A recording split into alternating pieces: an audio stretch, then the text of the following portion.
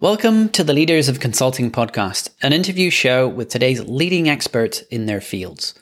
You can find out more about today's episode and guests by visiting our website at leadersofconsulting.com. This show is brought to you by Spotlight Podcasting, the agency helping consultants launch revenue-generating podcasts. You can find out more about us at spotlightpodcasting.com. So welcome back to Leaders of Consulting, the show that brings you interviews with experts in the trenches at the forefront of consulting, sharing their own perspectives, tips, and resources they picked up along the way for your listening benefit. On this episode, we're joined by Michael Roderick, who is the founder of Small Pond Enterprises, which helps thoughtful givers become thought leaders by making their brands referable, their messaging memorable, and their ideas unforgettable. He's also the host of a podcast called Access to Anyone, which helps you understand how to get to know anyone in business and in life using time-tested relationship building principles. Michael's methodology comes from his own experience of going from being a high school English teacher to a Broadway producer in under 2 years. So welcome to the show, Michael. Yeah, thanks so much for having me. I'm excited to be here. Yeah, it's great to have you on. I first got to know you through your podcast, which I became an avid listener of when I moved to New York a couple of years ago. So it's been a fantastic resource and big influence on me. So thanks for that. I'm very honored to actually have you as a guest. Awesome. Thank you. So, Michael, I'd love to maybe just start off with some actionable advice. Would you like to share a go-to strategy that you think other consultants should probably know about that maybe they haven't considered yet?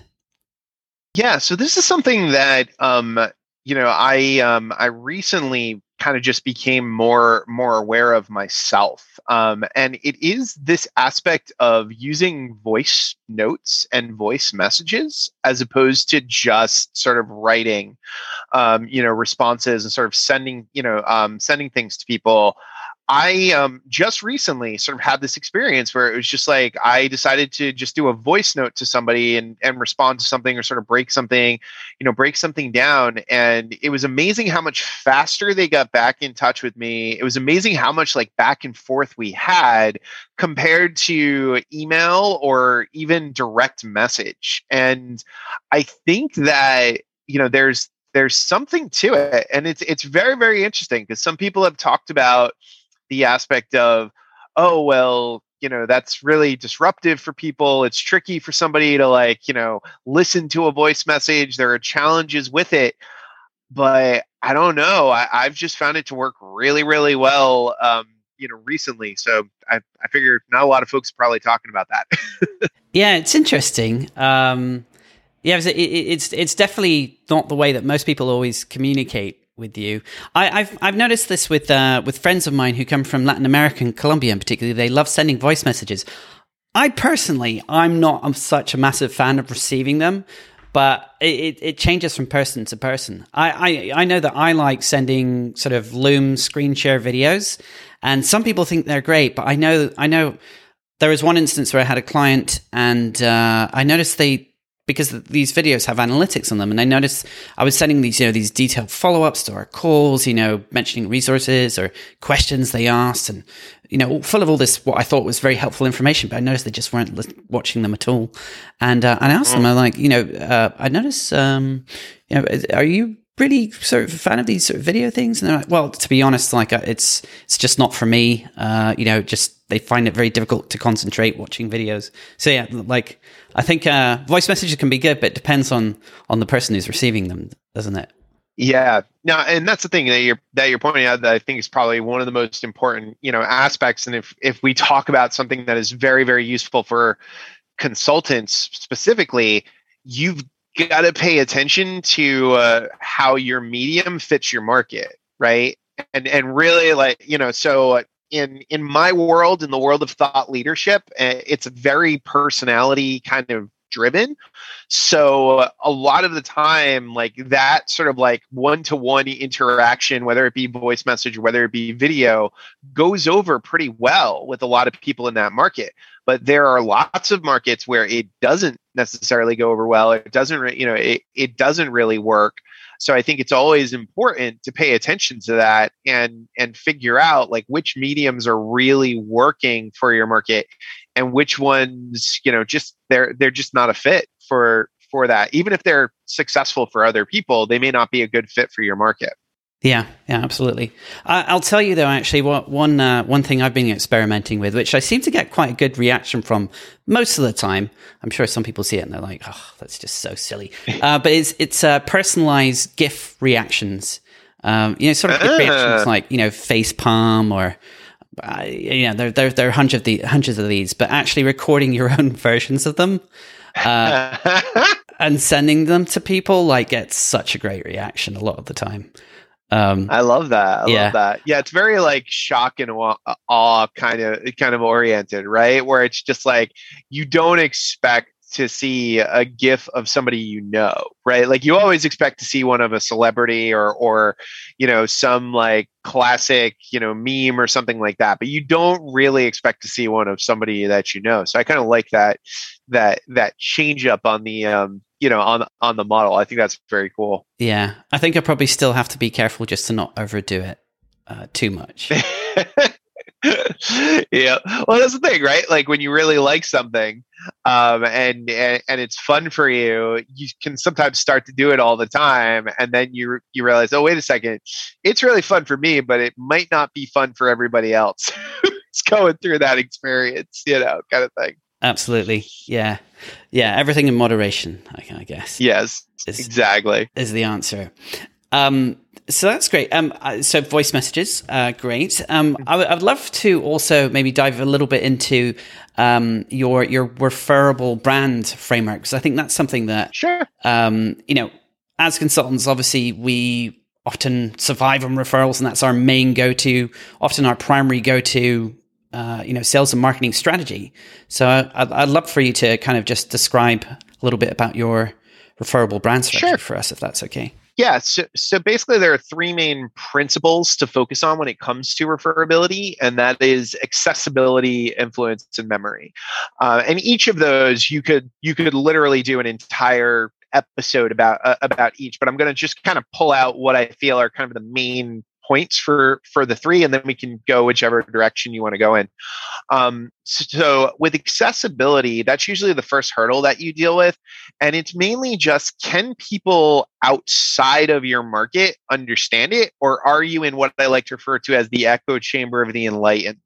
And a lot of the time when you're in a consulting role or you're doing some kind of work where it comes down to like a specialty, there's a lot of language that's attached to that specialty. So you can kind of end up talking in jargon all the time, to people. So the first hurdle is always figuring out, okay, how do I take this concept that I understand, and all this language that I use, and use language that most people would be able to understand. And the way that I like to think about that is you want to have an anchor for people. You want to have something that they already recognize, that they already understand. And then you can introduce your innovation, right? Then you can introduce how you think differently about it, or whatever the process is. But we need something to latch onto. So sometimes it's a metaphor, sometimes it's a reference to something that people already recognize. Sometimes it's just really paying attention to sort of like what are the core needs and interests of people, and boiling it down to the simplest, if you will, of degrees. But that's usually your first hurdle, is accessibility. Your second hurdle is influence. And influence is sort of often presented as persuasion, right? We see a lot of stuff around like, well, how do I persuade people to do things, all of this kind of stuff. But ultimately, when you think about what real influence is, it's when you do something without me asking you to do it. Like if you just do something for me and help me out, then that's real influence. Like I've caused you to have this desire to share my message, to do something with my material, right? And the way that I like to think about that is, rather than thinking about how do I make this thing look cool, whatever it is that you're creating, whatever it is that you're developing, your business, your ideas, etc. I like to think about it from the angle of how do you craft it so it makes somebody else look cool when they share it, right? So can you come up with something that is interesting enough that other people want to share it with their friends because it makes them look interesting? So it's always sort of thinking about, that aspect. So if you want to have that level of influence, the way I like to think about it is come up with something that when you explain it, other people want to go out and explain it to their friends because it will make them look better. It'll make them look interesting. And then the final hurdle that you deal with is memory. And you could be the best at what you do, but if somebody else has an easier way to remember them, they're going to win. And it's just a fact of nature. Like if we can remember something, we share it. If we can't remember something, we won't. And the way that I like to think about memory is if you want people to remember you more, you focus on less, which is language, emotion, simplicity, and structure. So first, do you have your own language? Like, are you using your own words for things or your own sort of specific combination of words? Because that always sticks in people's memory. We always remember new, different words or ways that people phrase something, right? Are you tapping into people's emotions? Because emotion solidifies memory. And anytime you're in a heightened emotional state, your brain kind of becomes like a sponge and you remember a lot of material. Is it simple? Because for years, academics has always rewarded complexity. We were always rewarded for using the biggest words and writing the biggest papers, but the memory will reward simplicity. So if something isn't simple enough, if it isn't easy for us to carry in our memory, we probably won't carry it. And then finally, does it have a structure attached to it? Is there a model? Is there a way that it sort of operates so that we can carry it with us? That's, the reason why jokes have been around as long as they have, because jokes have always had the same structure of the setup and the punchline. Like we're never going to forget a joke because it's got a setup and it's got a punchline. It's very, very straightforward in terms of structure. So when you start looking at all those lenses of accessibility, influence, and memory, what you start to notice for yourself is usually that there is an area where that's not working, right? And that's what's affecting your level of referability. So for some people, they're starting at kind of ground zero where people just don't understand what they do, especially consultants. People just don't understand what they do, right? They're like, I have no idea what you do, right? But then they might get over that hurdle and they've got people who understand what they do, but they don't have anything that they share or that they talk about that somebody else wants to go and share because it makes them look better, right? So they don't have that influence aspect, right? They don't have that element of being able to, have other people talk about it, et cetera. And then even if you've got those two things, a lot of the time what happens is it hasn't been built in like a memorable way. Yeah. And when you talk about influence as well, it makes me think of the digital marketing term. I think it's earned media, where you have paid, organic, and paid, owned, and earned, right? So paid is where you're buying Google ads and Facebook ads. Owned is where you own your own social media channels, and earned is where you've appeared in a newspaper or somewhere else. So someone else is mentioning you. And so it reminds me of that, but it's obviously different because you're not getting mentioned in a newspaper or something like that. It's not PR. It's actually something we probably even think less about, which is playing to people's like human psychology, everyone's innate desire to look good or egos and so on. Yep. So that's it's quite an underlooked thing. Yeah. And that also ties to the aspect of PR, right? And a lot of these other things, because what does the person who's writing an article for their magazine want? They want to have something that is different from everything else, that's out there. They want to have something interesting to share with others. So if you've come up with that nugget, right? Like if you've come up with that thing that's going to be kind of fascinating for their audience, right? Or this thing that's just so interesting to share, they're going to want to interview you. They're going to want to cover you. They're going to want to talk to you about your process, about the work, about the work that you do, because you've crafted it in such a way that they're curious as to how is it that they want to share it, right? Like they're like, how did you make me, want to interview you or talk to you? Like, how did you do that? And I think that's at the heart of things, is that we're always innately curious about how something happens, right? Like we want to kind of look under the hood of whatever sort of moment of success that we see. So the second somebody's able to say, like, here is a process or here's a way to think about this, then we gravitate towards those people, right? We gravitate towards those people who give us a way to frame our thinking. And I think that lends itself to a lot of those types of PR opportunities and interviews and things of that nature. Yeah, absolutely. This framework itself also makes me think of one or two conversations I've had in the past where I've been speaking to people at some sort of networking event or I've been part of a group, an accountability group. We met up for a whole bunch of weeks. So we have a pretty good idea of each other's businesses, but every now and then in conversation, something will come up and they'll say, oh, I know another, podcast production agency.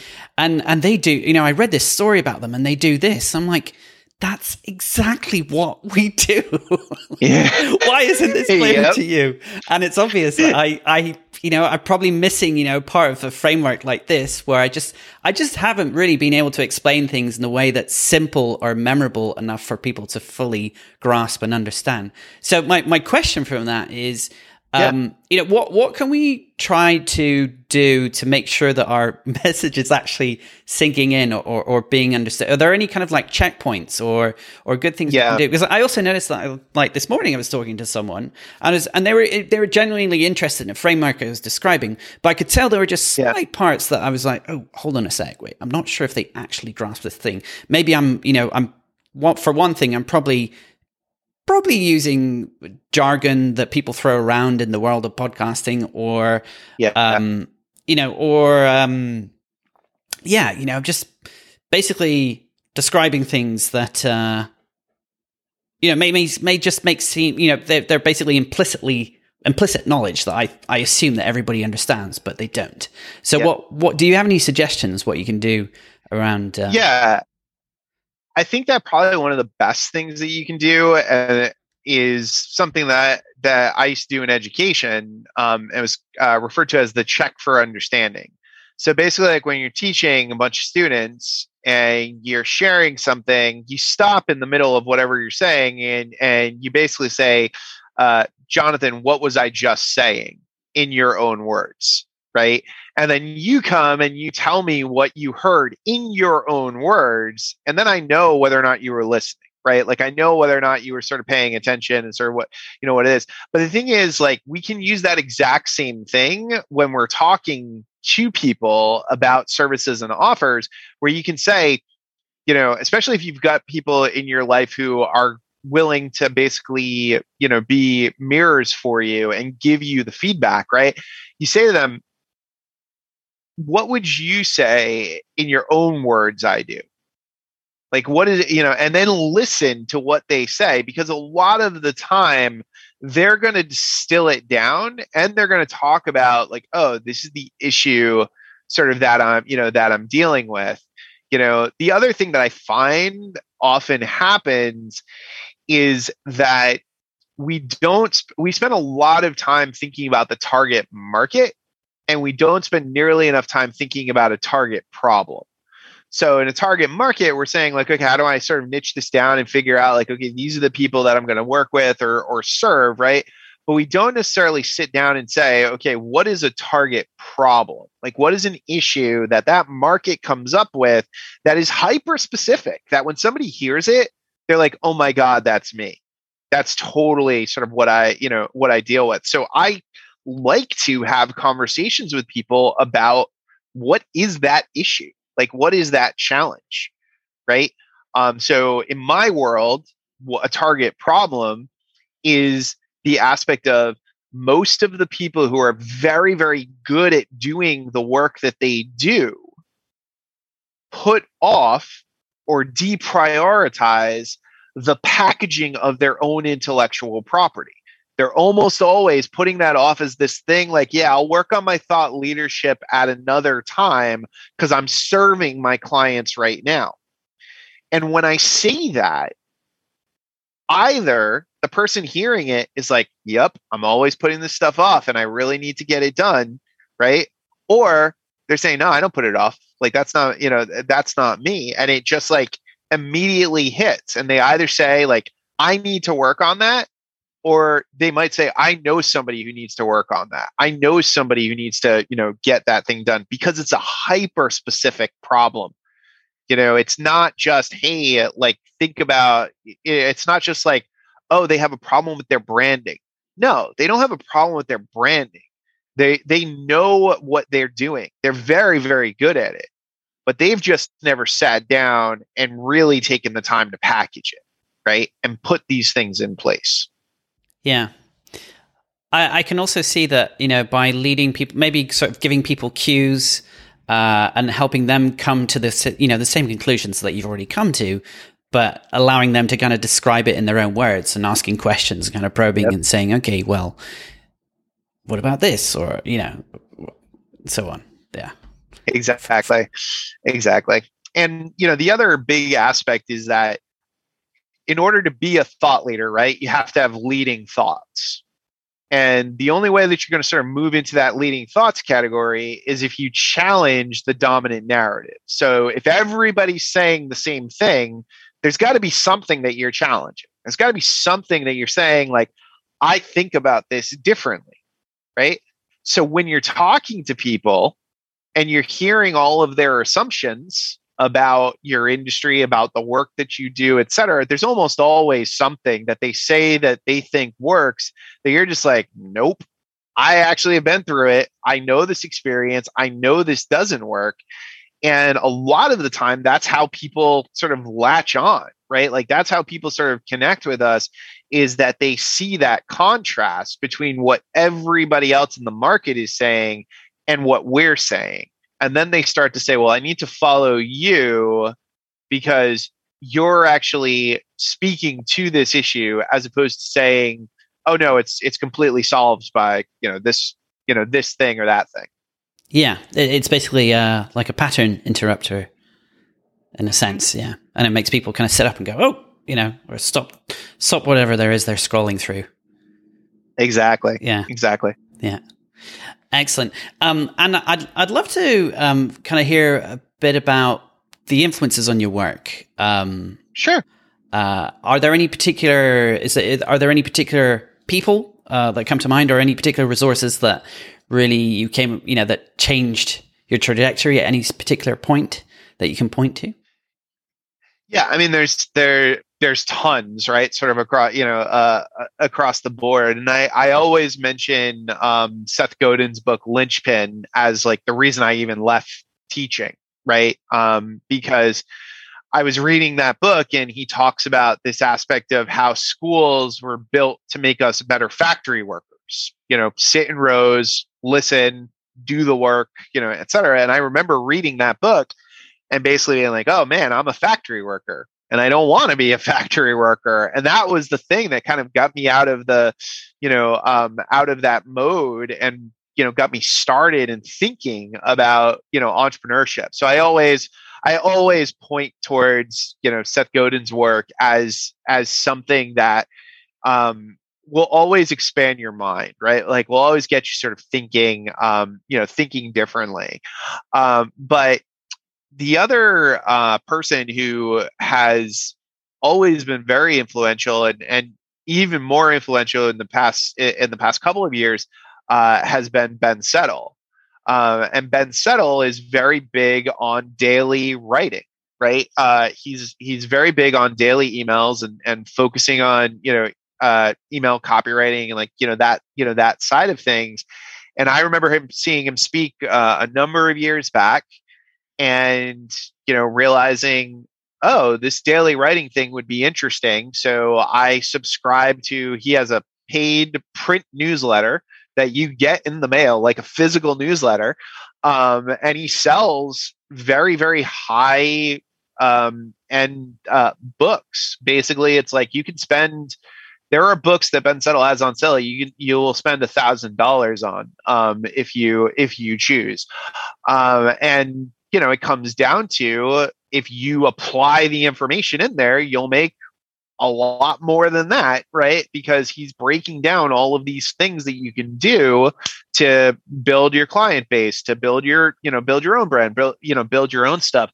And he is a great example of, and he'll even sort of share it, of this like repellent marketing as opposed to attraction marketing. Like his attitude is like, I actually don't want 90% of you. Like, I only really want like 10% of you as clients, because and he doesn't even take one-on-one clients, right? Like he just sells his products and services and things like that. And, people like that who really take the time to sort of challenge ideas and push new ideas, I think are vital. Like, I really think that, whenever there's a leader in your industry, there's almost always an anti-leader somewhere. There's almost always somebody who's sort of pushing against that. And I think it's worth it to explore, what does the anti-leader have to say as well, because it may not, what the other, the person that, at the head of your industry, may not be the person you want to listen to. It may not be the right fit for you. It may not be the direction that you want to go in. So Ben's stuff is, as always, I've bought a lot of his books. I've subscribed to his stuff. I've done coaching things. Like, I really like his stuff. Yeah. Yeah, it's interesting. I mean, I think about the sort of counter point of view often with news. Well, one of my favorite publications is one called The Week. Have you heard of The Week? It's no. It's basically a magazine that compiles different viewpoints. So it basically goes, oh, here are all the things that happened during the week.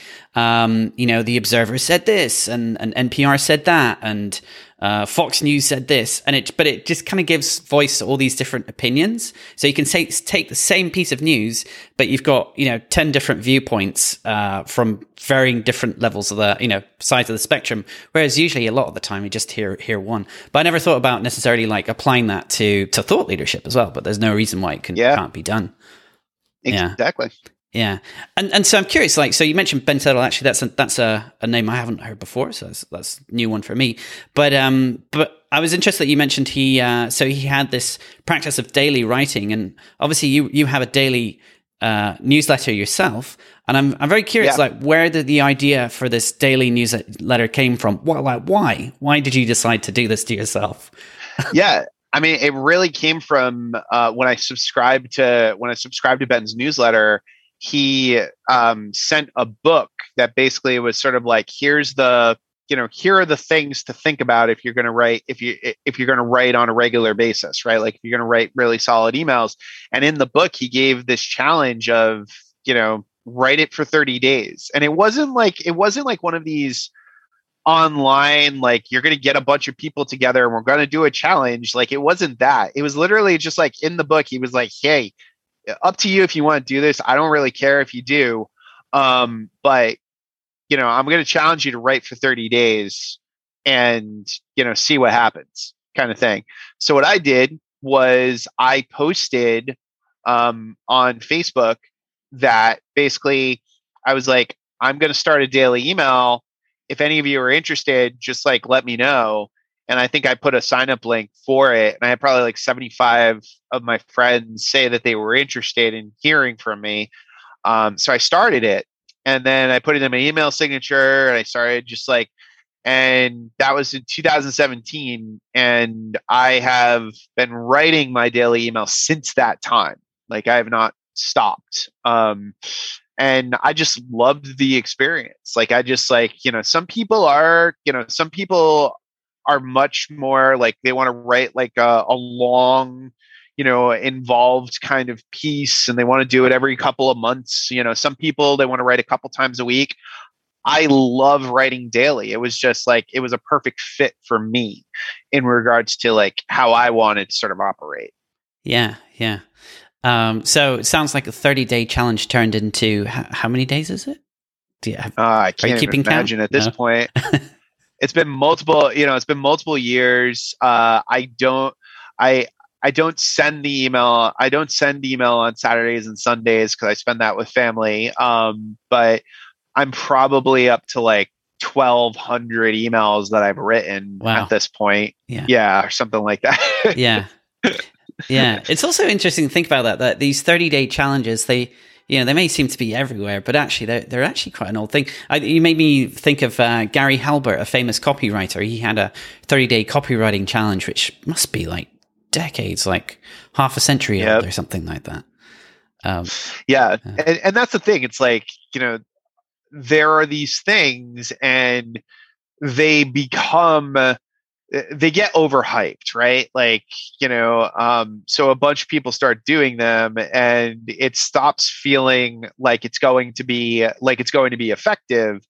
But it's not that the idea is not effective, it's the execution that's not effective, right? So it's like, I'm not going to go online and tell everybody I'm doing a 30-day challenge to become more referable and join my, free group on the Book of Faces and let's all, like, I'm not going to be that guy, right? Like, that's just not going to be a fit for me. But hey, somebody who like loves to be like the Insta look at me influencer type who like wants to take pictures of themselves and their food, like they would love that stuff, right? Like they're totally happy to just like do their 30-day challenge and have as many people sort of come to them as possible. So I think like, the thing is you got to look at, and I think this falls for pretty much anybody in a consulting world, like you've got to look at what makes the most sense for you and choose the things that work for you and accept the fact, and this is probably the most important thing, accept the fact that no one thing is actually the answer. No one thing. Like in marketing, everybody wants to sell you on the idea that one thing is the answer because that's how their business grows, in a lot of cases. But the fact of the matter is, there is no one answer. You've got to figure out what works for you. And in many, many cases, you will need to put together a combination of things before you find the thing that, hits and works in the way that you want it to work. Yeah. And just going back to your content creation process, I'm curious. Yeah. So this is something that you practice. Is it something you carve out a space of time and you execute then, or is it something where you batch create your content? I'm curious which approach do you adhere to? Yeah, so I very rarely batch. Like if I know that I'm going to go on a trip, if I know that I've got, that there's going to be sort of a gap in time, sometimes I will batch and I'll write like 5 or 6, emails at a time. But most of the time what I do is I write at the end of my day. And my routine is very simple. At the end of the day, I've got 2 little girls. At the end of the day, we put them down. My wife and I watch a little something. My wife goes to sleep. There's a pile of dishes. I do the dishes. I get the station clean. In that time that I'm doing the dishes, most of the time I'm coming up with ideas for what I want to write or what I want to talk about. And then I just sit down, and I write whatever's on my mind. And I also, throughout the day, this is an exercise I do. I call it finding color. So throughout the day, most of the things I'm going to do are in black and white, right? Like they're just like everyday activities, etc. But every once in a while, something will happen and it's in color. It's kind of an interesting, kind of quirky part of the day. So if anything happens that's in color, what I'll do is I'll jot it down I put it in Evernote. And I'll just jot it down really quickly in Evernote. And then throughout the day, I'll look at some of these things. I'll be like, oh, I wonder if I could write an email about that. That might be really interesting. Or sometimes I'll be talking to clients or I'll be talking to friends and I'll be describing something or telling a story and they're like, that's an email. And I'll be like, hey, you know what? You're right. And start jot that down, and sort of put it in. But I really love that just element of like, end of the day, sitting down and crafting, whatever's sort of banging around in my head, as opposed to just sitting and kind of batching it all out. Interesting. Yeah, I mean, in theory, like I know batching probably makes a lot of sense, but I think like you, when I've tried to do, consistent content creation, I've just found that carving out that same time of the day, and also having a certain time constraint as well, where it's like, I have to get this done within a certain amount of time, also really helps as well. Oh, totally. Totally. And I think that that's the thing. It's like, the barrier is often sort of our, thoughts about how it needs to be. So my biggest rule is that I give myself permission to suck. Like I expect there's absolutely no way that I can be consistent and brilliant. So I'll be consistent. And some of the things are going to be great. Some of the things people are really going to take to. Some of the things they're not going to take to at all. Some of the things are not going to, are not going to work. They're not going to get, any kind of response. And some of the things that I think, like, man, I just crapped that out. What the heck was that? End up becoming like the biggest thing in the world, right? And everybody gets excited about them. It's et cetera. So it's like, nobody knows anything. You put out content, you never know sort of what's going to hit with your audience or not. But I think that's the value of doing something daily, is that every day you get to see what your market has to say, and it helps you understand your market. Like I understand my market so well by the responses that I get to these emails, where it's like, oh yeah, yep, people really resonate with this issue, or people are having this challenge or that challenge.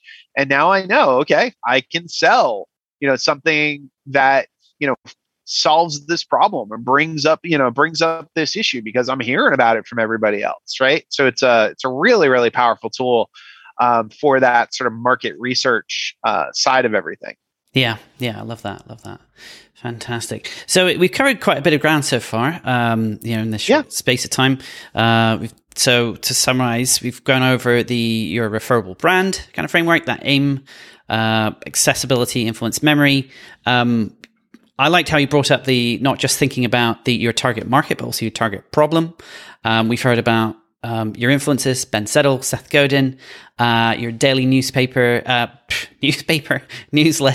and your content creation process. Is that a fair summary? Is there anything that you'd like to kind of include that maybe we only briefly touched on that you'd like to expand on there?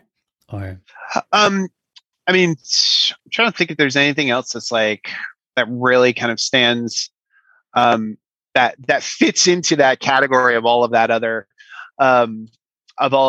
stuff. No, I think I think that's a good place. Like that's a good amount of stuff to cover within this. Within this, I think if we crack open another one, we're probably going to go down another rabbit hole. Yeah, we can always do a part 2, part 3. Yeah. We can do a whole saga, at some point in the future. But as we sort of wrap up, would you like to let people know where they can find out more? I think you've got a good sort of way of helping people understand more about where they are in terms of building a referable brand. You've got a good resource there. I'd love for you to share that one. Yeah, sure. So if you just go to myreferabilityrater.com, basically it is a series of questions that will ask you about your level of referability. So you can see kind of where you score on the accessibility, influence, and memory side, and you'll get a score at the end of it that'll kind of break it down and sort of show it for you. And for a lot of people, that just like, gives a little bit more perspective, in this whole side of things. And then, I'm all over the place. The website's just smallpontenterprises.com. I'm on social media. So you can always feel free to reach out to me and, chat about pretty much anything. I'm kind of an open book when it comes to this stuff. So, yeah.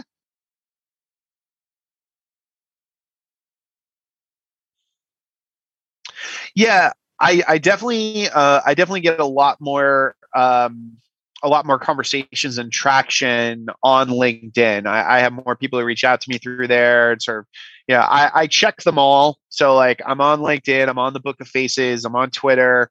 I'm not on Instagram or TikTok or any of that kind of stuff. I don't have the time to add like additional social media platforms, to my list. But LinkedIn, Twitter, Book of Faces, all accurate areas. If you want to come and say hi to me. On the Book of Faces, I'm Mike Roderick as opposed to Michael because my Michael Roderick account got hacked. Oh no! so don't look for that one because you'll meet a whole different character.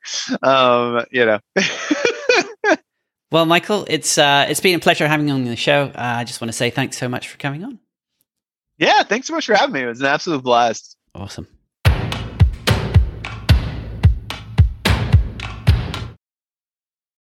Hey, thanks for listening. As always, we'd like to bring you guests that are at the forefront of the independent and boutique consulting industry. And we're also looking for recommendations. So if you know someone that you believe would be a good fit as a guest, please do send them my way, which you can do by simply emailing me at jbs@leadersofconsulting.com.